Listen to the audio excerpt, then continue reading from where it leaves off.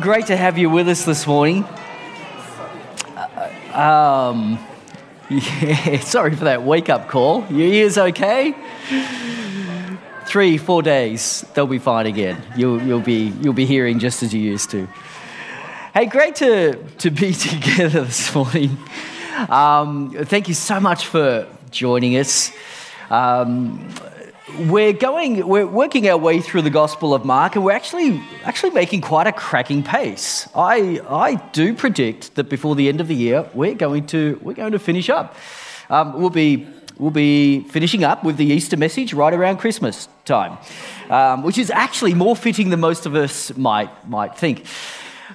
Today, however, we're going a little bit topical. Reason being, we have Graham Cann, who many of you may recall. He spoke at our 412 a couple of years ago. And Graham's out at our Hurstbridge campus this morning. Next week, though, he's going to be here. And so we've had to go topical just to fit in with Graham Cann. So next week, Graham's going to be here. He's just written a book, actually, called When the Tiger Roars. And let me just tell you a little bit about it. He's not going to do readings from the book next week, but he will be talking about some of the things that he has written about in the book. It's an allegory he's written, and he's created a village the people called Sampa. And he talks a little bit about the changes in the village of this people called Sampa, this particular people group. For centuries, they have lived without fear. Can you imagine living without fear? The people of Sampa have for centuries lived without fear because of their belief in an ancient covenant. But the world is changing, and a new generation wants to free itself from what they see as a quaint myth and protect themselves from a dangerous world that threatens their community. The author, Graham, invites you, the reader, to explore the origins of fear and its impact on both individual lives and whole communities as you immerse yourself in the lives and the experiences of a people called the Sampians.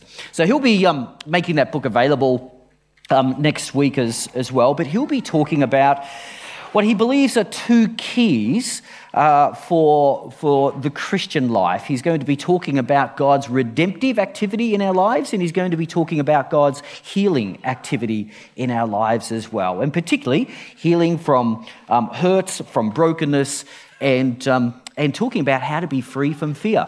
And so kind of a little bit of a prelude to what he's going to share with you in the book as well. So this morning, I thought, Graham's written a story. I've never written a story, but I know of some great stories. And I thought I would share one that's just very much captured my attention this week as I've been doing my particular readings. You've all looked at the book of Isaiah, the prophet of Isaiah. He's said to be, to Hebrew, what Shakespeare was to English. His command of the Hebrew language was quite remarkable. It's probably why many of us have highlighted favourite verses throughout the book of Isaiah. It's a remarkable book, and it's written in a remarkable way. The prophet Isaiah, a little bit like Elijah and Elisha, saw the hand of God do some many, many miraculous things. And I don't know if you know of all of them, but Isaiah fulfilled perhaps two offices, and he lived in something of a golden era, a golden age. He was both prophet, we know that from his book, but he was also fulfilling something of a priestly role as well. His time was around the same time as Hezekiah, a king like none other. They said of Hezekiah that there'd been nobody like him beforehand and nobody after him. I'm thinking even like the great King Josiah. That's a pretty remarkable statement. Hezekiah was an outstanding king. And together, almost like the terrific trio, Hezekiah, Isaiah, and Micah ruled and governed and led Israel through a fairly difficult time. It was the days of the divided kingdom. It was easy to look back to the golden age of David and Solomon and kind of say, wow, we'll never be like that again. I mean, that was amazing. The kingdom of Israel was never as large as it was under Solomon. And it was easy as a divided kingdom to look back and kind of say, oh, for the good old days. But Isaiah reigned in a particular time where God was doing something remarkable. Yes, if you look through the book of Kings, you flick and you think, evil king, evil king, evil king. Good king-ish. No, he went evil. Evil king, evil king, evil king. Oh, good-ish. He went evil. Evil king, evil king. And then you eventually come to Hezekiah. Hezekiah just stands out. He's pretty remarkable amongst the kings. And between him and Isaiah and Micah, they oversaw a pretty remarkable time. But going back to Isaiah for a moment, he probably had people writing for him, and I imagine that he too had little books where he took notes, and I imagine in one of those books, he pondered for some time a word that God had given him, a remarkable word. You could read it in chapter 49 of Isaiah and verse 6, but this word began with, "It is too small a thing." It is too small a thing. Those words began a rather remarkable promise for Isaiah. It is too small a thing, ... And that's where I imagine Isaiah perhaps looked again and again and again at the word that God had given him and actually wondered more than once, is this possible? Is this true? What could this mean? Now, Isaiah had seen some pretty miraculous things go down. He could look back to that day where he had a very, very difficult word to deliver to King Hezekiah. Basically, Hezekiah was ill. He was on his deathbed. And his friend Isaiah came into him and said, "My dear friend, I'm sorry. I would love to have other news. But the truth is, you need to get your house in order. You need to get your house in order." It was around the 14th, 15th year of Hezekiah's reign. They had just come through the most remarkable battle, and now here was Hezekiah on his deathbed battling for his life.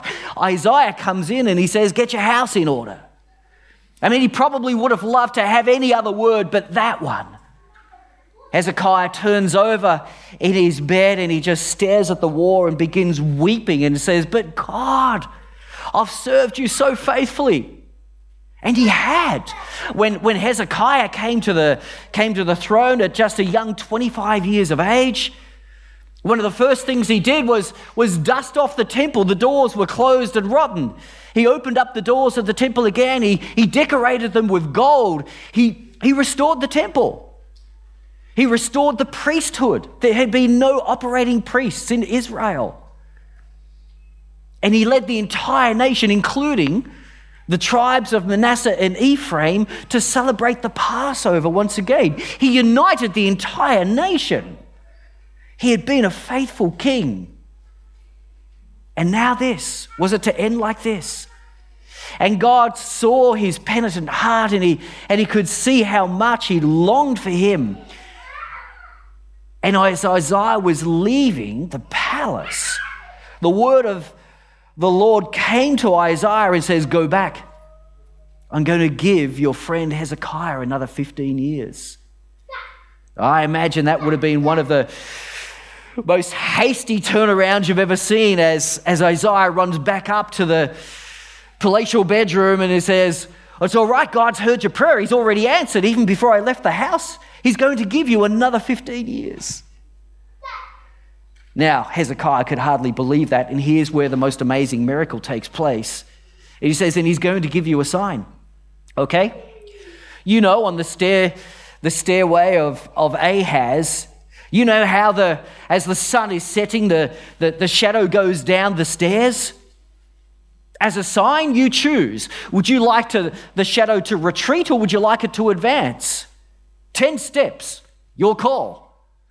Hezekiah thinks, well, you know what? It's a pretty easy thing for the shadow to advance, isn't it? 10 steps. I mean, that's just kind of like the sun setting faster. No, what would be a real sign, what would be a real miracle would be for the sun to actually retreat 10 steps. And so there together Isaiah and Hezekiah stand on the balcony and watch on the stairway of Ahaz the son actually retreat back up the stairs 10 steps. Nothing like that had ever been seen before. It was an incredible miracle. And it was a remarkable sign that God had indeed answered Hezekiah's prayer, that Isaiah was doing a wonderful new thing. That, interestingly, was just on the back of a rather remarkable victory. There had been 14 good years of reign under Hezekiah. Things were starting to almost look like the old days. It was pretty remarkable. Israel, that was a kind of a different issue. They certainly were not obeying God's commands. But Judah, under the rule of Hezekiah, things were going really well. As I said before, they celebrated the Passover again. The priesthood had been recommissioned. The temple was open and God had blessed. They had basically removed themselves from the rule of the Assyrians. They were no longer paying a tribute to Sennacherib. And then not only that, they'd pushed the Philistines back again. They had reclaimed huge amounts of land. This was kind of a little bit of a golden era. So it was quite a surprise when Joah, Eliakim, and Shebna all returned from the wall up by the aqueduct in the upper pool to Hezekiah's room and gave a report of how Jerusalem, Zion, the city of God, was under siege. If not literally under siege by an army as yet, under siege of fear. And people were afraid. So Hezekiah would have said, okay, give it to me. He didn't want to go out to the wall himself and honor the enemy with his presence. But he had his officials there, his 3 faithful officials, and they gathered around him and they basically said, it's bad. It's bad. Firstly, there was intimidation. Sennacherib, king of Assyria, had sent his supreme commander, his chief officer, and his field commander, along with a large army. And there they had gathered by the upper wall, near the aqueduct, near the upper pool. There they had gathered outside, and basically they had heralds yelling to not only the officials who were there, but all the people along the wall. Everyone who had gathered there to hear. There was the intimidation of the army, but there was also the propaganda. They yelled out, all right, who's going to help you? Do you think the Egyptians are going to come to your aid on this occasion? I'll tell you what the Egyptians are like, and here's a real picture. They're like a broken reed that you're using as a staff, but it simply pierces your hand. Everybody who relies on Egypt, that's what it's like. You think Egypt is going to help you? No, Egypt is not going to help you. So, what is your king Hezekiah telling you? Do you think God is going to help you? Do you think that God is going to somehow save you? Well, answer this if that's the case. The gods of the other nations haven't saved anyone else. Look at what we've been doing. Our spread, our reign is like paint spilt over a map. We're taking just about everything that we touch. The gods of other nations aren't protecting them. What makes you think that your God is any different? You think your God is going to help you? No, not at all. We've already taken all of the fortified cities in Judah, and now we will take you. Why? Because your God has sent us. Wow. The propaganda. Can you imagine Joah, Eliakim, Shebna reporting to Hezekiah? This is what they were saying at the wall.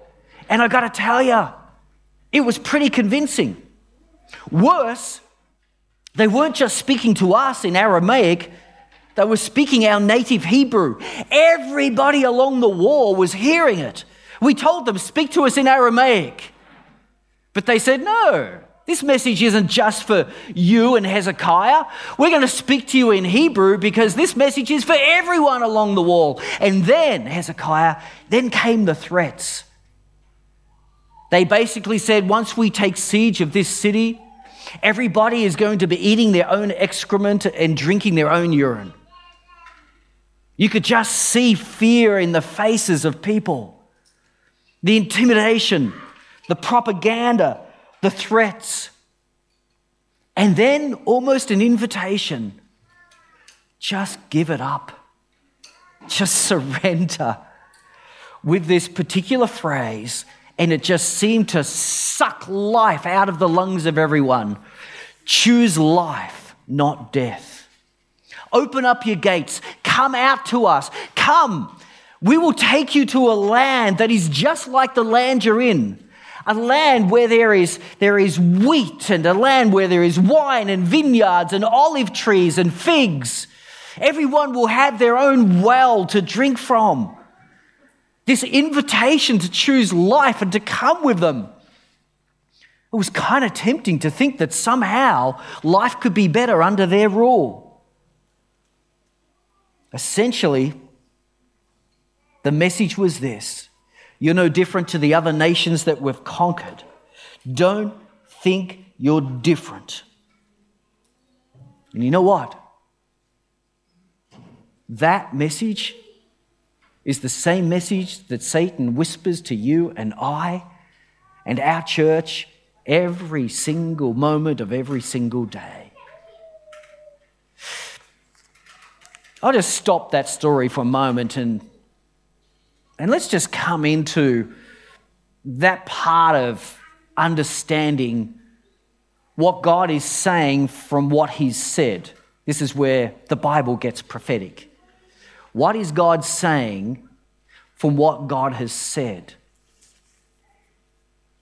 We know that the enemy loves to parade around like trophies everything in this world that he has conquered.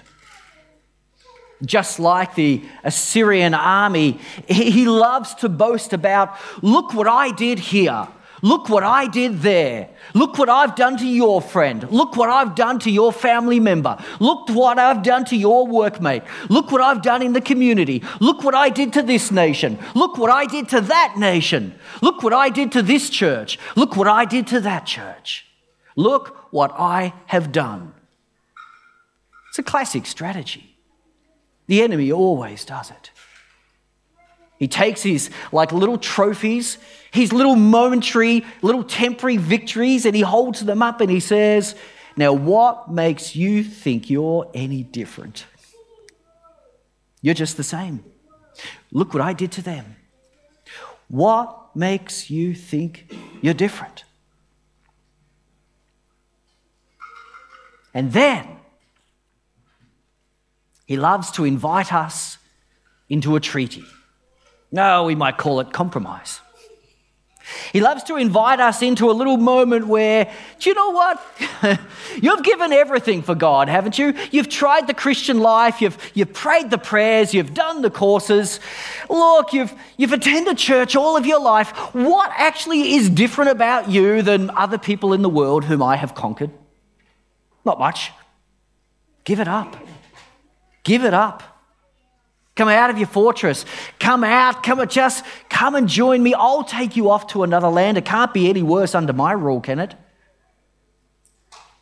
And so the enemy loves to taunt and he loves to offer a compromise to you and to I and to kind of say, you've just expected too much. That's where your pain's coming from.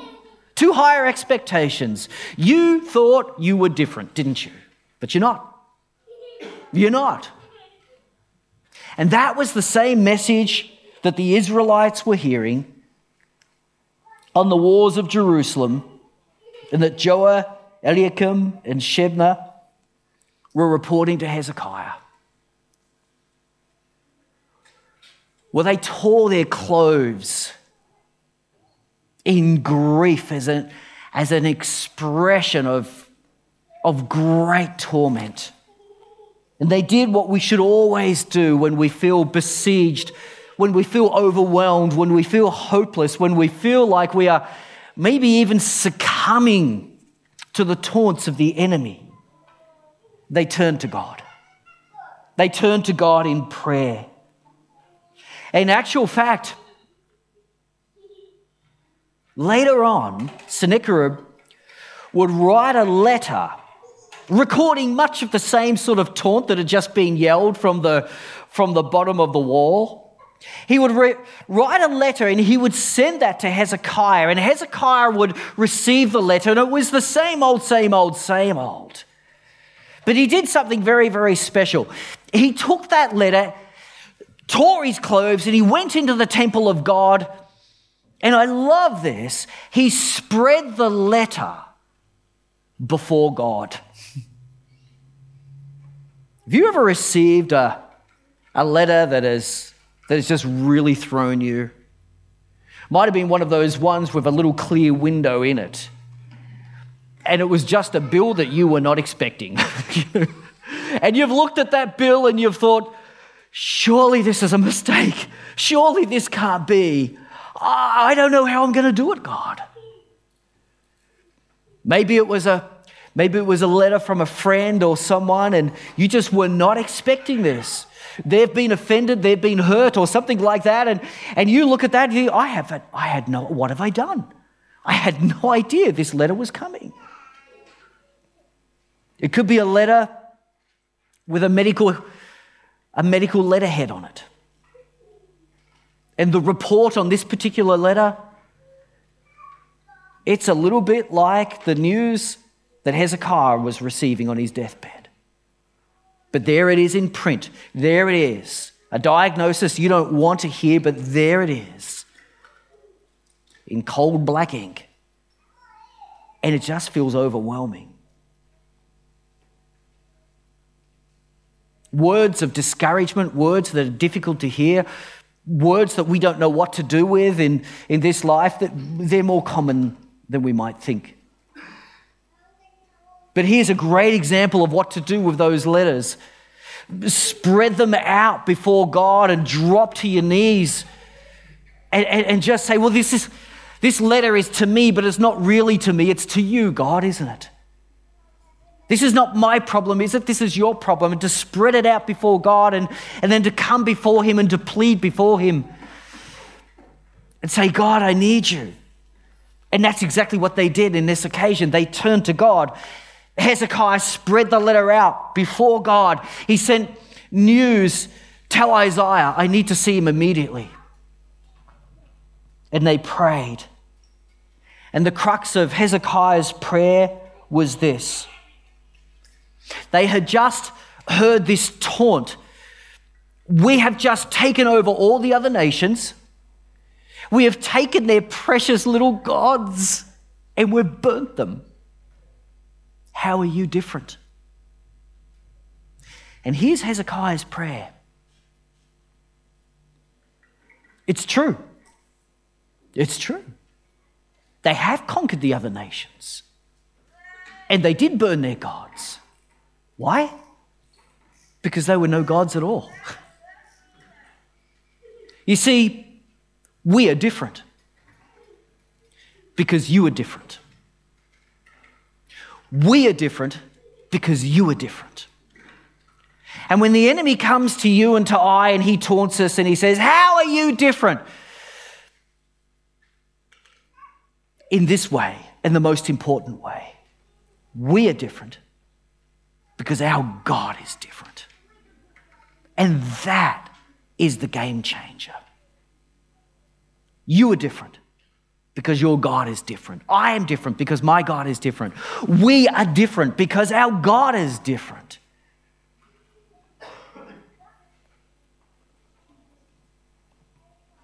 And then Hezekiah says, oh God, we know you're different. Now show the world your splendor.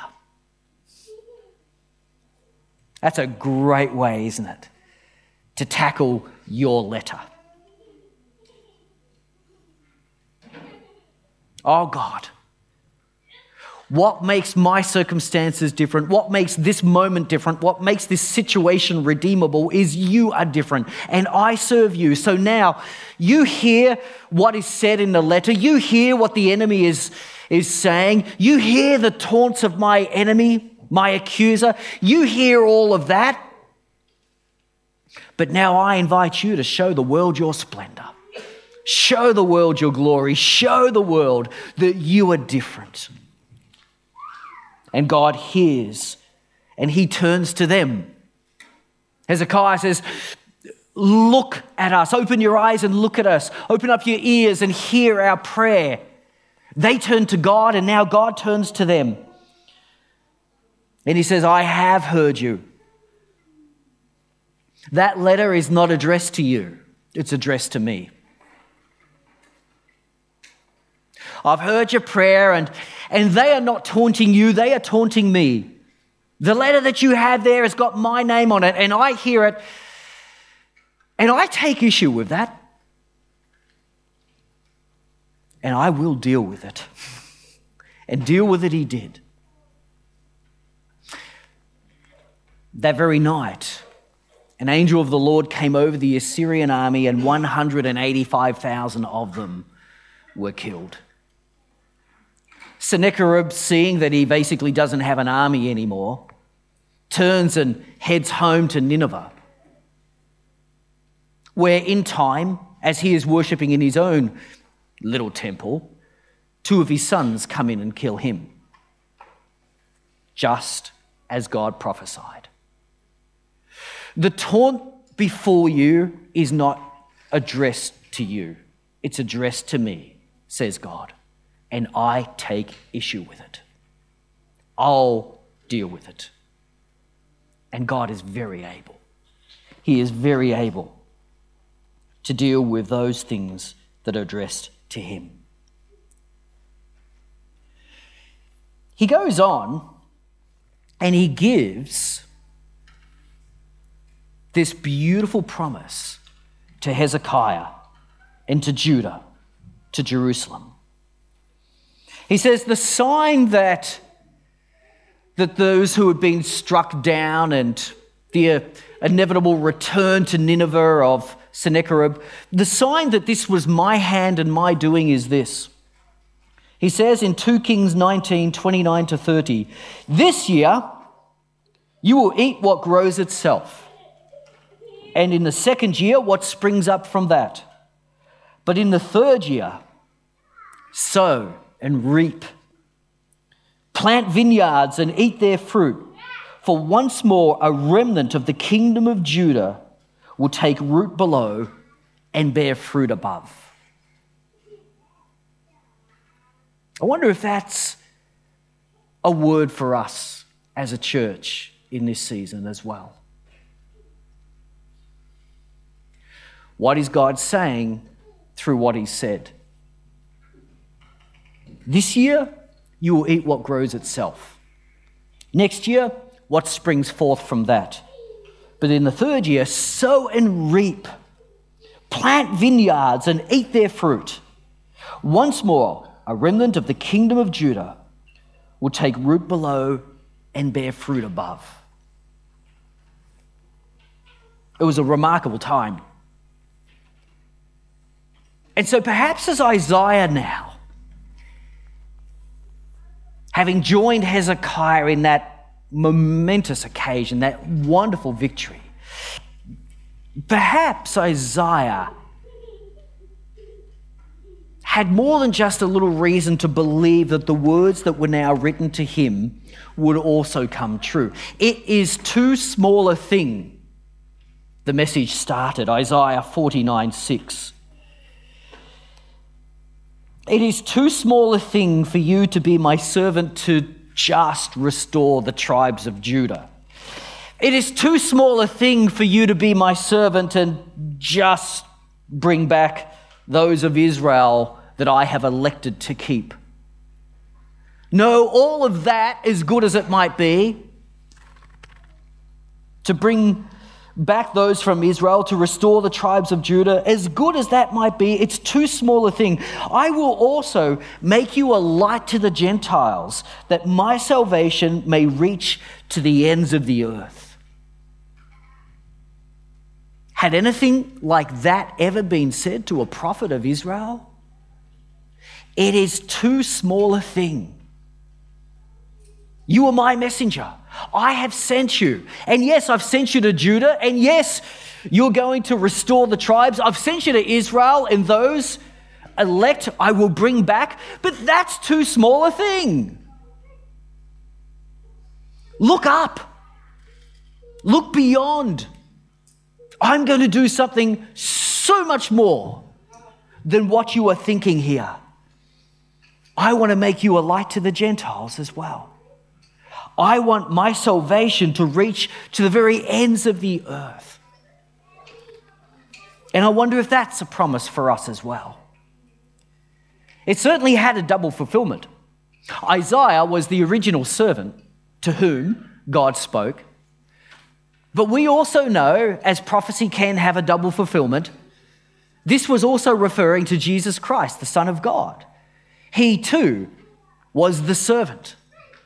He too fulfilled Isaiah's prophecies in ways that Isaiah never could have done. And of course, Christ's body is his church. And so rightly, in Acts chapter 13, verse 47, when Paul is explaining this wonderful mystery of how God is now going to the Gentiles as well, what does he quote? He quotes Isaiah's prophecy. Isaiah's prophecy being fulfilled not only in his lifetime in ways he could never have expected, but beyond his lifetime in ways truly he could never have imagined. Here is the gospel going to the ends of the earth, and Paul picks up on that and he says, you are to be a light to the Gentiles. My servant will do it. And we, the body of Christ, the church of God, are that servant. And we today are fulfilling that prophecy in ways Isaiah would never have imagined.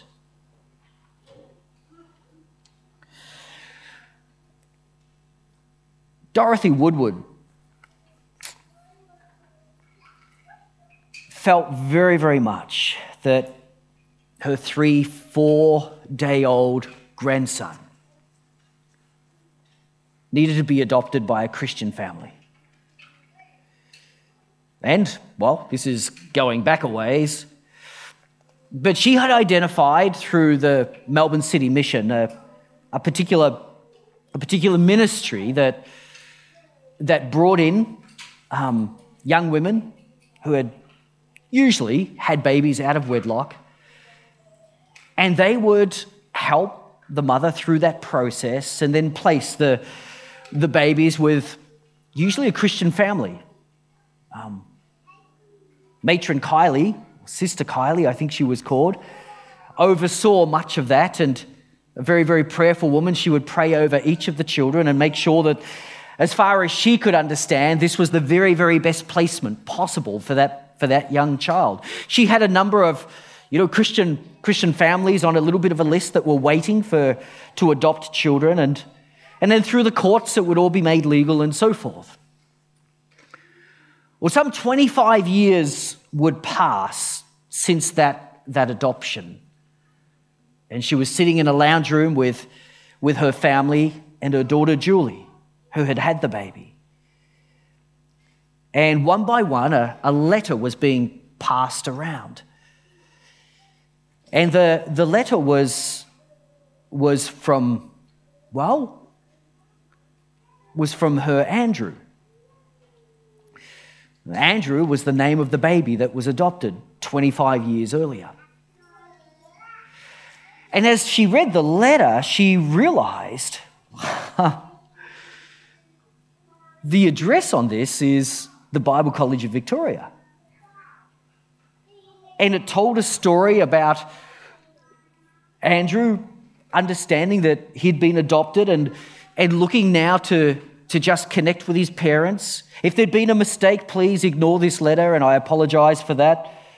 But the purpose of the letter is to bring you some comfort, to thank you to thank you for adopting me out those many years ago and to tell you that it is all going well.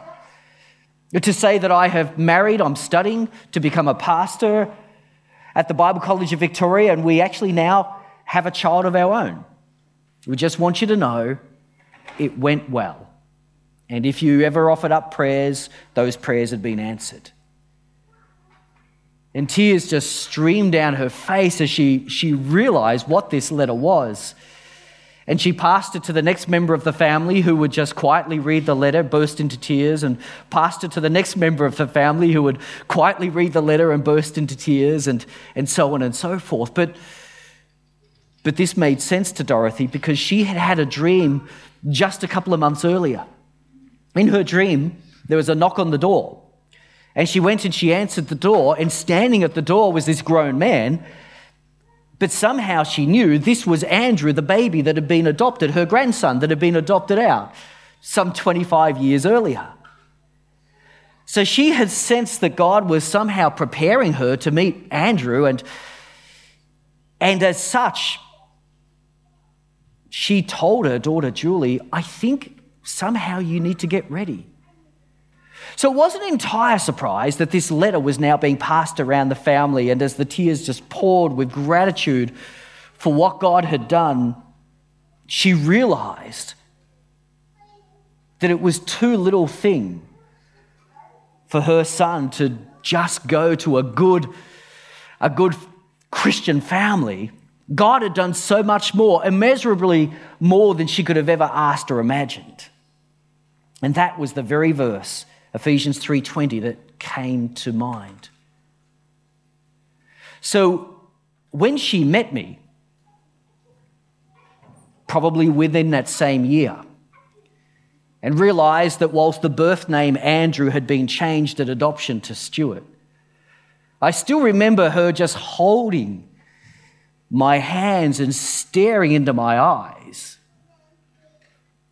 and just tears streaming down her face.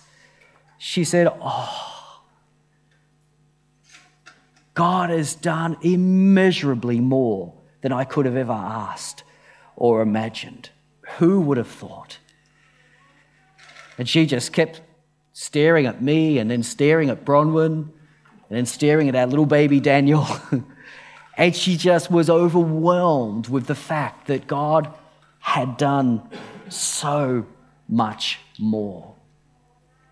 That's our God. That's our God. He loves to do so much more.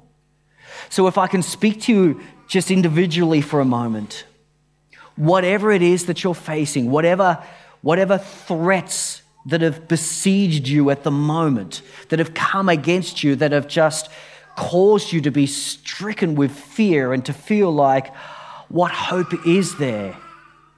You serve a God who can do so much more than you could ever ask or imagine. And if I can speak to us now as a church, maybe there has been a moment where we have felt besieged by fear. What makes us different? We've heard all of the taunts of the enemy, and we may have felt, here is a moment where I am just frozen with fear. Like, how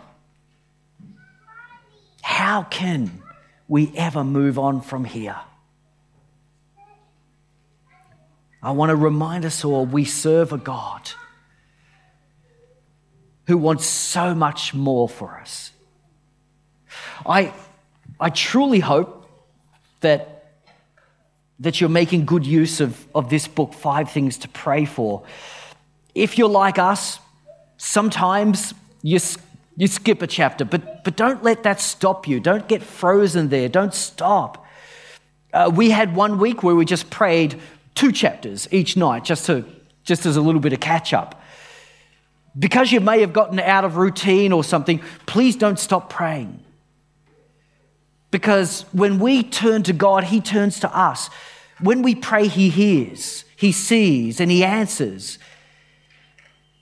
And He has so much more in mind for us than what we're even asking in this little book. He hopes to do so much more than we could ever ask or possibly imagine. Do you believe that? Do you? I do. A God of so much more. It is too small a thing for him to just answer every single prayer in this book for us as a church. That is too small a thing. We're aiming too low. Our sights, we're not looking far enough ahead. Will you believe with me? Will you step out in faith and trust that the taunts of the enemy are not directed at us, they're directed at God? That he will address those taunts. And he loves to answer our every prayer. And he will do more than we could ever ask or imagine, so much more. In faith, will you believe with us as a leadership that that is true? Will you trust God that he's going to do it? That the fruitfulness that was promised to Judah and Hezekiah is nothing compared to the fruit that he wants to produce in us for his glory, so that his splendor will be known throughout the world. It's true, people. It's true. There is no limit to what God wants to do. And he can do more than we ever ask or imagine. And I think if I just want to leave you with just a few words this morning, it is this: so much more. It is too little thing, whatever it is that you are asking at the minute. I'm so glad you're praying it. I'm so glad you're asking it, but it is too small a thing. God wants to do, get it? So much more. Let's say that together. It's too small a thing. He wants to do so much more. That's beautiful. Now let's say that in faith. He wants to do so much more. Let's say it like we really believe it. He wants to do so much more. Oh, that was our African American moment. Amen. It is too small a thing for him to simply answer every prayer in this book. He is going to do, believe it, he's going to do so much more. So if you just see this sitting on your dining room table, if you just see this sitting on a side table, on your bedside table, on the coffee table in your lounge room, wherever it is in your house, on your desk at work, in the car, when you see it, remember, God is promising to do so much more. He wants to not just restore us as a church, gather together the tribes of Judah, gather together the campuses, we might say. Bring back those that he's elected from Israel, to bring back those he's elected to be a part of our fellowship. That's nice, but it's too small a thing. It's just too small a thing. He wants to do so much more. Like Isaiah, he wants us to be a light to the Gentiles. He wants his salvation to go to the very ends of the earth. We thought we were perhaps a little bit of a missional church before. We ain't seen nothing yet. He wants to do so much more. So much more. And I believe that's his invitation for us this morning. These are great stories, but he's still writing one at the moment. It won't make scripture, not this side of heaven, but it will be a part of the testimony to his glory when we're joined together in heaven. And I do believe, with all praise to God, Soli Deo Gloria, we will declare, oh God, we look back to 2019 and now we realize it was too small a thing, wasn't it? All that we were praying and asking, too small a thing. You wanted to do so much more. Why don't we stand and pray? Band, please come up to lead us in our closing song. Heavenly Father, we're humbled by your word. It speaks to us week after week after week. But as we ask the question, what are you saying through what you have said? You are reminding us that you have never abandoned your people. Whenever they would turn to you, you turn to them. And we're turning to you this morning. Oh God, we love you. We adore you. We really do. We have heard the threats of the enemy. We have read the taunts. But they're not addressed to us. They're addressed to you, and now we ask that you answer. And our prayer is, Lord, that you would, as we abide in you, bear forth much fruit to your glory. It's our vision statement. As abiding disciples of Jesus Christ, we desire to live fruitful lives. We really do, God. We really do. So that you are seen for who you really are. That's our prayer. And I don't know corporately what we've asked or imagined, but I just get a sense this morning you're saying, it's good, but it's too small a thing. And so we're looking to you, Father, to fulfill all of your promises to us and to do so much more, for your glory's sake, soli Deo Gloria, that your splendor would be known to the ends of the earth. Let it be, Jesus. And all the Lord's people said, amen, amen.